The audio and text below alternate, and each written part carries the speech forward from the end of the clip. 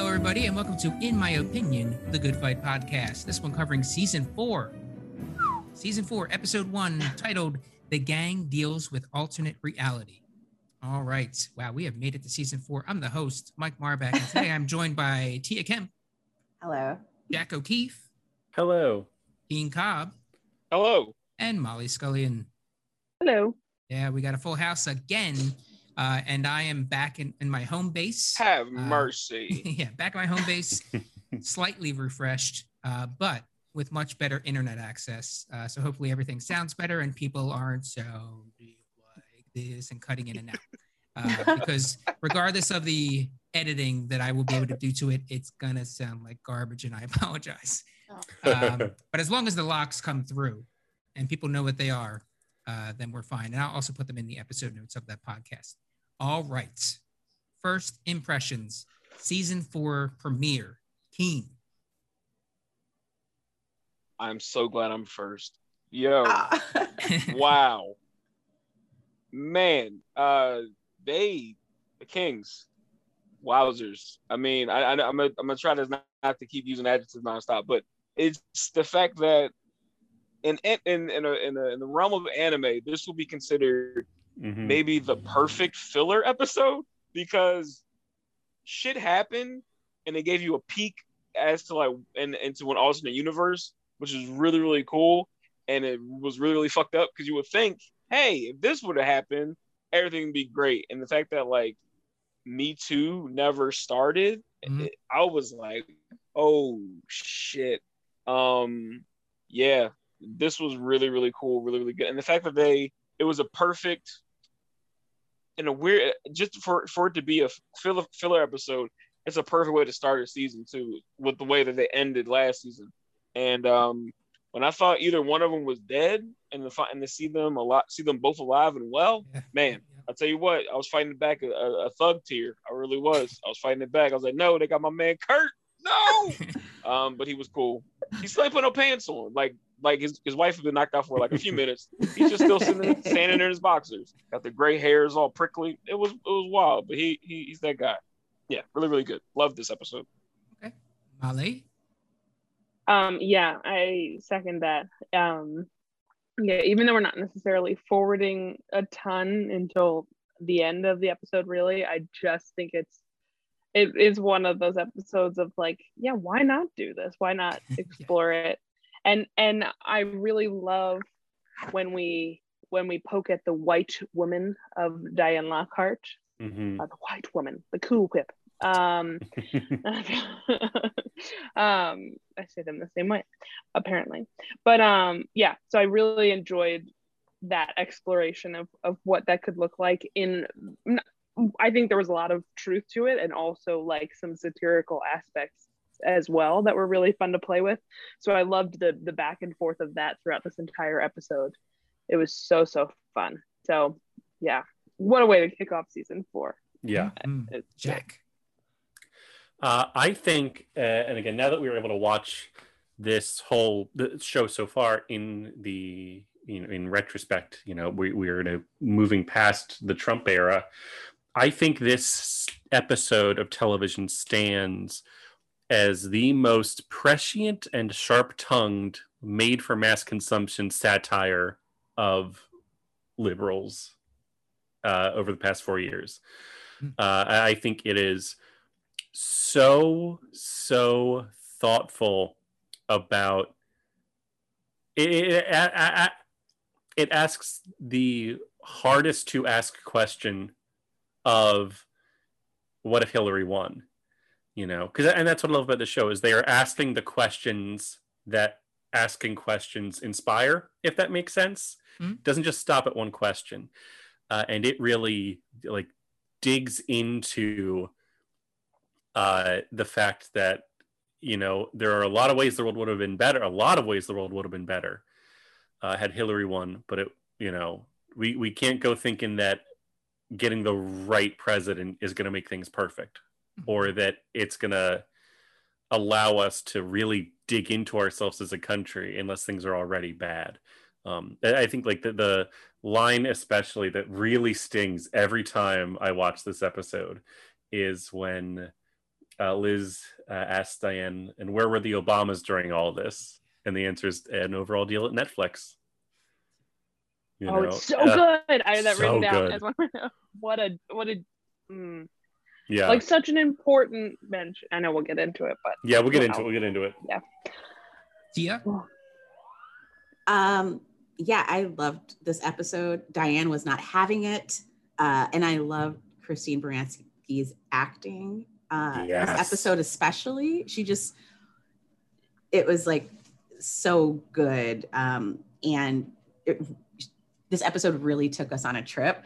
And I even like how towards the end, it got kind of Twin Peaks, Eternal Sunshine, like weirdness with, Chris Lima, Felix, Kurt at a table in the woods. I was scared. I was like, oh my God, like what's going to happen?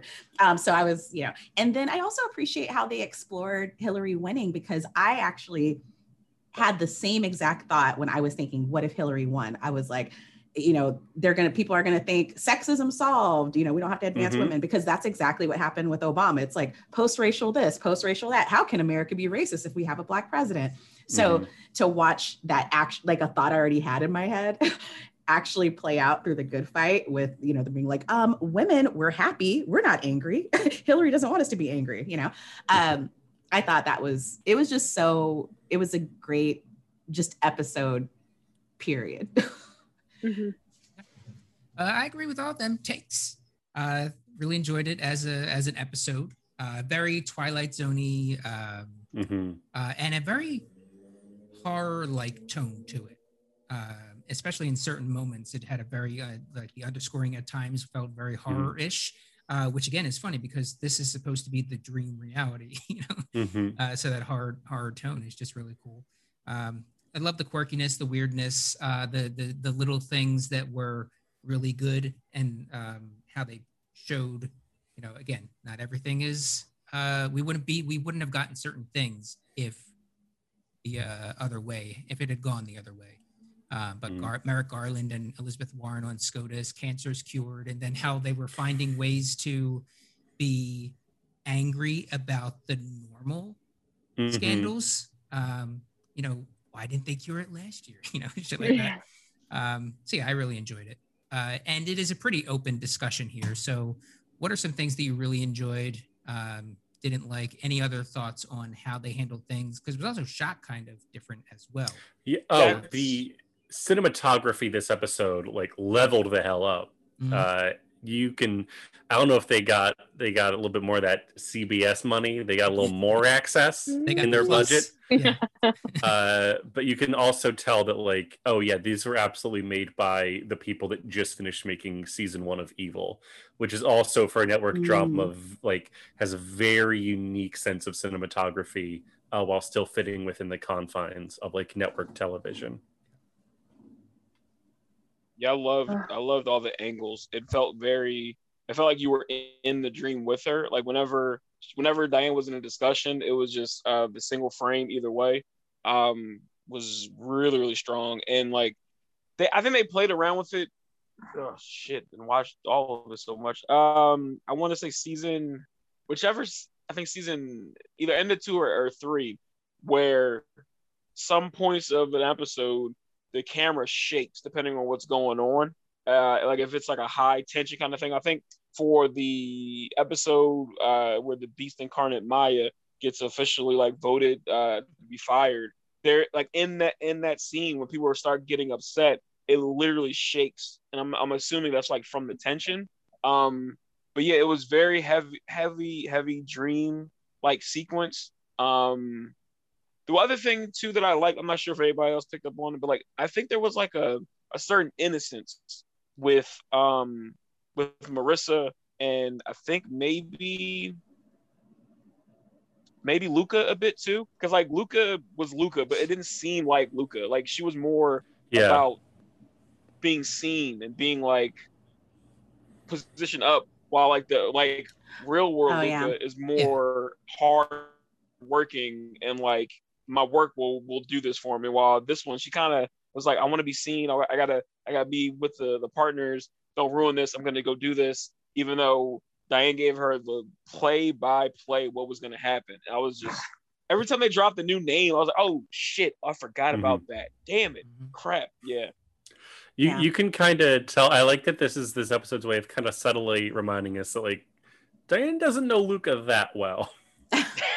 Like they've worked together, but like because like Marissa, they like Diane's brain has Marissa down to it perfectly. Luca gets fuzzy. Yeah, for sure. It was also really cool to see just the burden of kind of being the only person who really knows the truth in situations, just and having to convince people. So the whole Harvey Weinstein thing was a trip. Even just Diane being like, he's gonna come to the door with a robe on, his toenails gonna be clipped, he gonna be wearing moisturizer, the robe's gonna be striped. Like she knew everything because of, you know, the doorman or whoever, the concierge, everything. So it kind of got a little funny because she was straight up step by step. She's like, he gonna say no, he gonna give it a minute. So yeah, it kind of kept going there. But is Diana a witch? Yeah, and then also props to the good fight and Diane, even like her realizing with the whole Me Too thing, giving props to Tarana Burke and just saying it's her, she started it. It's a Black woman named Tarana Burke, and just being very intentional about that. Yeah, and I think also just watching her trying to figure out Twitter with Jay was really hilarious. And shout out to Jay for getting a nice shape up, man. Like he got it cleaned up, looking a new good. barber on man. set. Got the beard lined up just nice. He has one quick line when he's trying to get her set up, and he's like, they watched the video that she was like, oh, this is going to be where I kind of restart Me Too. And he's like, that was supposed to send people to the YouTube page. You know, I think what I loved about this episode, a million things, but one of the things I really enjoyed is that everything Diane finds out first is all of the exact thing like white women liberals in particular were like sure that was going to happen, like Elizabeth Warren being like on the Supreme Court and Harriet Tubman being on the $20 bill, you know, like as if that gives her due somehow. It's like, yes, that would be great, but it's like like the smallest gesture of all things, and just like all the things that Diane was like over the moon about. To watch this white woman go through this experience was just and Diane in particular, who I think has probably a little more awareness than other white women liberals, but still has a lot of areas that she needs to work on.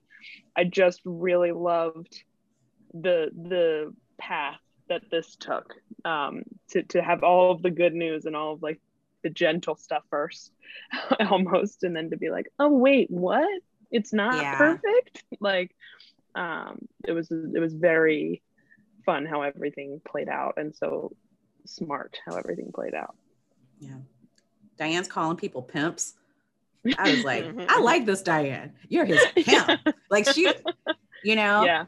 Oh man, it kind of reminded me, like a lot of the energy that Diane had this episode kind of reminded me of a lot of the like stereotypes and, you know, that kind of that burden they place on Black women when we're like, we know what's going on, like just listen to me, I'm trying to tell you what's going on, and then how you get isolated and what's wrong with you. Even Adrian and Liz being like, you might actually have to take a step away from the firm type of thing, but just her kind of being like the only person trying to speak up against certain things. I was like, yep, that's not an alternate reality for a lot of sisters being like, yo, I'm trying to tell you this person's crooked or this isn't right and yada. And you kind of become the problematic person who kind of just has to choose your battles. Like, okay, do I just go with the flow to keep my job or do I speak up? So yeah, I just liked seeing her angry and mad and passionate, and yeah, it was really cool. I loved. I'm not sure if it might be a thing of laughing at or laughing with, but that one scene when she was like, how did I change my clothes? I wore this and then I went to a party and where's my husband? Kurt! Like it's Yeah. I'm such a huge, like, after this, I'm gonna go back and try to find everything Christine Baranski, because like there's such I can't think of the word. Is it debutante or some? It's such a Like like bougie. yeah, like maybe bougie can fit. It's such a way about it, like her like when she's like, I'm gonna take a stand at this party. I'm gonna tell them all about me too. I'm gonna fix everything. Like it's just the air of it to believe that it's gonna work and be like, I'm Diane Lockhart, damn it, and you're gonna listen. I just love it. It's so good, and the fact that she got to play around the entire episode in that form, great. So, a question: what exactly happened to her? I think she bumped her got head. Honestly, yeah, she got knocked down pretty rough during the swatting. Okay, and she was out for 10 minutes or so. They said, Yeah, like 5 Okay. minutes, 5-10 minutes. but they didn't explain the swatting. Not yet, I was anyway. gonna ask about that. Yeah. Well, I assumed it was pretty clear. Well, Rochelle, like, is there some accountability? Because we all know Rochelle ordered the hit. Right. Oh shoot, we're still not allowed to ask Jack and Molly what happens, right? Not just yet, No. but like just so about close. a week from now. Yeah, we Yeah, one a more week from week. now, we're not going to know what Yeah. happens. We got 9 days Yeah. Mhm. until this premiere, and my God, have we blown through this show? Yeah. So, any other thoughts on this episode? Real quick, I'm sorry, because for me it was kind of going in and out, so I didn't hear anything of what just happened. But thank God. but I think this goes back to something that Jack said a few episodes, seasons, who knows anymore ago, that if something isn't working, it will be like a microphone after a great set. It will get dropped. Like, no, if it's done, it's done. So like watching this episode and then watching the second episode, I'm like, oh, so y'all gonna act like book club never happened. Okay, cool. I mean, she got spotted, didn't bring it up, didn't talk about it. We just too impressed with this brand new digs. So I mean, fair play. I mean, if it's not working, get rid of it. So yeah, I don't know. Yeah, I don't miss book club, but it would be nice just to have some closure. I feel like I need closure. Something worth mentioning with the premiere of season 4 is how with the titles, they're mirroring it after It's Always Sunny in Philadelphia with the gang this, the gang that. And it was cool with this episode to see, I loved it. I stared at it so hard. Everything exploding, coming back together. Yeah. And I was like, we do it. this is fun. So in certain things, I was like, I didn't even know how that looked until it was put together. So that was a cool choice there. I think and I know we touched on the Harvey Weinstein stuff, but again, this to me at the time that it came out and everything like that was again just the it sounds cheesy to say, but like the fearlessness of this show to like be like, yep, this is the thing, we're going after it 100%. Like we're I really enjoyed that about The Good Fight. I think it doesn't hold back. It gives you all access. But I think what I have been trying to really figure out, and I don't know if you all have thoughts on this, but is what I feel like the overarching theme of the show is sort of reality, but not reality enough to make it not tiring to watch, sort of thing. And I was thinking about it in terms of the Harvey Weinstein thing, and I do think it is, like Tia was saying, how specific Diane gets about him and everything he's done is sort of like shows that balance I think they're able to find with like the reality of her knowing that situation and the gravity of her knowing that situation and exactly what would happen, of course, if Luca's gonna go there, but the specificity of it gives it this fictiony, satirical angle that lightens it and takes the pressure off of it or something. I don't know, but I always think they just play that so well in everything they go at so hard, like a Harvey Weinstein. I don't know. Yeah, I think that's an especially smart approach to this episode in particular, because the reality of the situation, when listed out in facts, is inherently absurd. It's tragic and violent, and a lot of people were hurt, but it's also ridiculous. This man was masturbating into plants and hired Israeli special agents to threaten people. Like, that sounds like an if books came like orange juice and you ordered extra pulp, these are the details that would be in it, you know. And by just creating this world where she's just saying the stuff to a Marissa that has never heard of this, just it just reflects to us in a way that I think clarifies what a lot of the audience for the show is going to feel, which is not just that, oh, this is ridiculous, but that this does not feel real. My reality does not feel real. And I feel like this is the only show and only piece of media that I can think to that is describing that feeling in an accurate way. That isn't just like, I'm the world's saddest man, and here's the little machinations of my mind. To speak of like Eternal Sunshine or like other Charlie Kaufman stuff, as much as I love that one movie. But that this is using our actual political, geographical, sociological landscape to acknowledge that, like, hey, we know how you are feeling, and it is reflected. You are not alone in feeling that way. Mm-hmm. This would have been so hard to watch in real time. Like, it feels so different, and probably a lot less triggering to watch it, to be on the other side of things. Not that it's, you know, it's better, but it's not great. You know, weird stuff is even going on with Garland right now. I'm just like, homie, what, why? But still, yeah, this would have been so much more depressing to watch while Trump was still president. The moment, watching this the first time, the moment the shoe drops and you realize what the episode is really doing, top 10 reveals television history. Oh my God, I was floored when I realized what this episode was doing with the Weinstein stuff. And then floored all over again when, you know, Keen, good on you for not letting any thug tears go, but I let a fucking waterfall of little baby boy tears fall. Because I thought my boy Kerr was dead. Yeah, I thought that was it. And it was it was so well done. Unlike anything this show has ever come close to attempting. That scene in the woods, you could also I think T was saying, you could tell that they just watched that Twin Peaks reboot. And they were like, oh, we can do that? We can do one of those? Oh, so good. Yeah.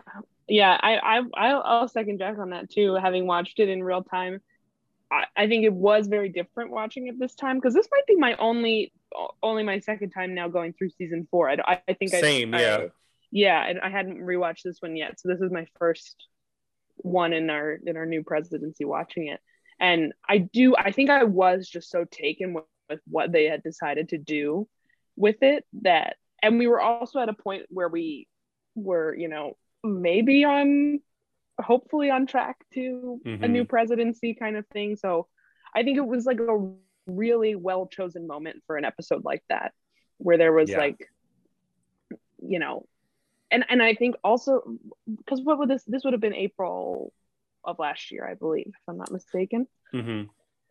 So I don't know, when you think about everything that was coming within the next month to 2 months too in our world landscape, I just, like, again, that like sixth sense of the Kings kind of thing. Not that they hit on everything that we've seen, but I don't know, I found it very poignant to watch it in that moment more than anything else. And lastly, I just really love the button on this episode of "Who is the President?" So beautiful. Yeah. Kick off the season with the Christine Baranski laugh. Let's do it. And there's a bunch of music throughout too from Felix. Oh yeah. So we're getting on Trump TV musical episode. On Trump TV. I know. At one point, they said that he's cutting back his Trump TV to 8 hours a day. Yeah. Any other quick thoughts? We'll hit some winners and losers. Christine should have gotten an Emmy. Should have gotten an Emmy for this. So frustrating. That moment Keen was talking about, where she realizes that the reality around her does not match how reality is supposed to work. Mm-hmm. Oh my God! I don't know what she turns. She takes it to fucking sicko mode, as the kids say. As the kids. It Oh is my gosh. astonishing what she does in this episode. Was she nominated? No. Oh man. The None of Academy, the Academy has no access. Oh Yeah. man. I give That's them Quick, access. quick thing. I think I just thought of this, probably just based on her laugh.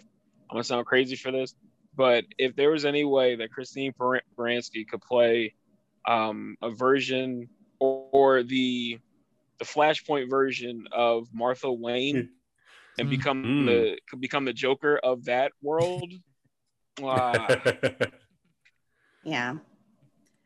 I have one other thought. I am happy that Kurt is alive and well. And I'm not just saying this because one of my locks was Kurt gets shot. But when they show what happened, that he actually pulled out his gun in the face of the SWAT, I'm surprised, but also not surprised. The brother did get shot. Yeah. So, and she didn't get shot. So that's, for the sake of the show, it's like, oh, yay, Kurt's and Diane are alive. And then thinking about a lot of things that happen in real life, I'm like, I wish everyone had that opportunity to survive that after thinking someone's breaking into their home. But just to watch him actually, it wasn't even that he was still in bed. He grabbed his gun and they were just like, get down, old man. I was like, wow. Yeah. I mean, yeah, you definitely on point with that. I didn't even think about that. Now I'm a little upset. So yeah. No, sorry, guys. But I'm glad, I'm glad Kurt's alive, of course. But maybe he'll still get shot because, we got 6 more episodes. Yeah. Got a lot of that's one of my locks. That's one of my locks. Yeah, plenty of time for Kurt to get shot up. Let's hit some winners and losers then. Start with those losers. Tia.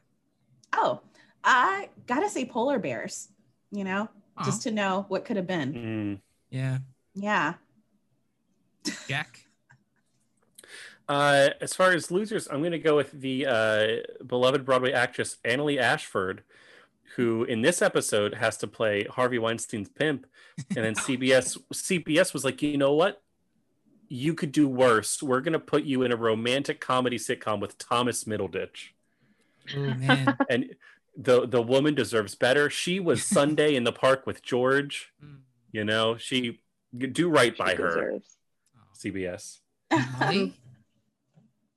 I'm going to go with last year's cancer patients. Yeah. Seems like they were sitting on something. Yep. So. Yep. Keen. Keen.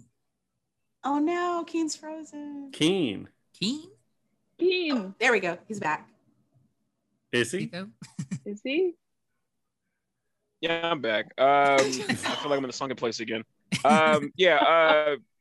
My loser, sad to say, is Diane, because she went to a dream world where she thought everything was gonna be great, and it was all still trash. Some things were good, but some things still weren't. So yeah. And still came back to a trash world. Yep. So yeah, that's a good loser there. My loser is Judge John Mata's daughter, who is going to be interning with Harvey Weinstein. And he kind of made it happen too. So yeah, my loser. Let's go winners. Keen. Hear me out. If I'm not frozen, hear me out. My winner is Diane Lockhart, because she got the very rare opportunity. Let me finish. I call that a good old 52 pump fake. Make you think one way and I go the other. So my reasoning for her being a winner also is she got to at least peek into what a world would be like and the differences of it, even though it was constructed in her own mind, and the fact that her and Kurt survived that swatting. So yeah, she's definitely a winner. Yeah. Jack. My winner for this episode. I'll be brave. I'll say it. Women. Oh my god. Nice. Yay. Thank you. Well done. Male? They better not be angry. My winner is Kurt because he's alive, and we thought he was dead for a second. And he's looking good as ever. So. Tia? Yeah, I was gonna say Diane or Kurt because they didn't get shot and they survived the swatting, which really upset me in the last episode of season 3. But I will go ahead and say, at least within this dream world, I'm going to give it to Luca because she was saved from a horrible interaction with alternative reality Harvey Weinstein. Yeah. Cool. And my winner is, I think this was somebody's loser, but my winner in this one is polar bears. So they're doing okay. Winner could also have been the rainforest, because apparently that is all better. Right. Yeah. Cool. Well, that is our episode, season 4, episode 1. The gang deals with alternate reality. Thank you, Tia. Thank you, Jack. Thank you, Keen. Thank you, Molly. And thank you all for listening. Bye. Bye.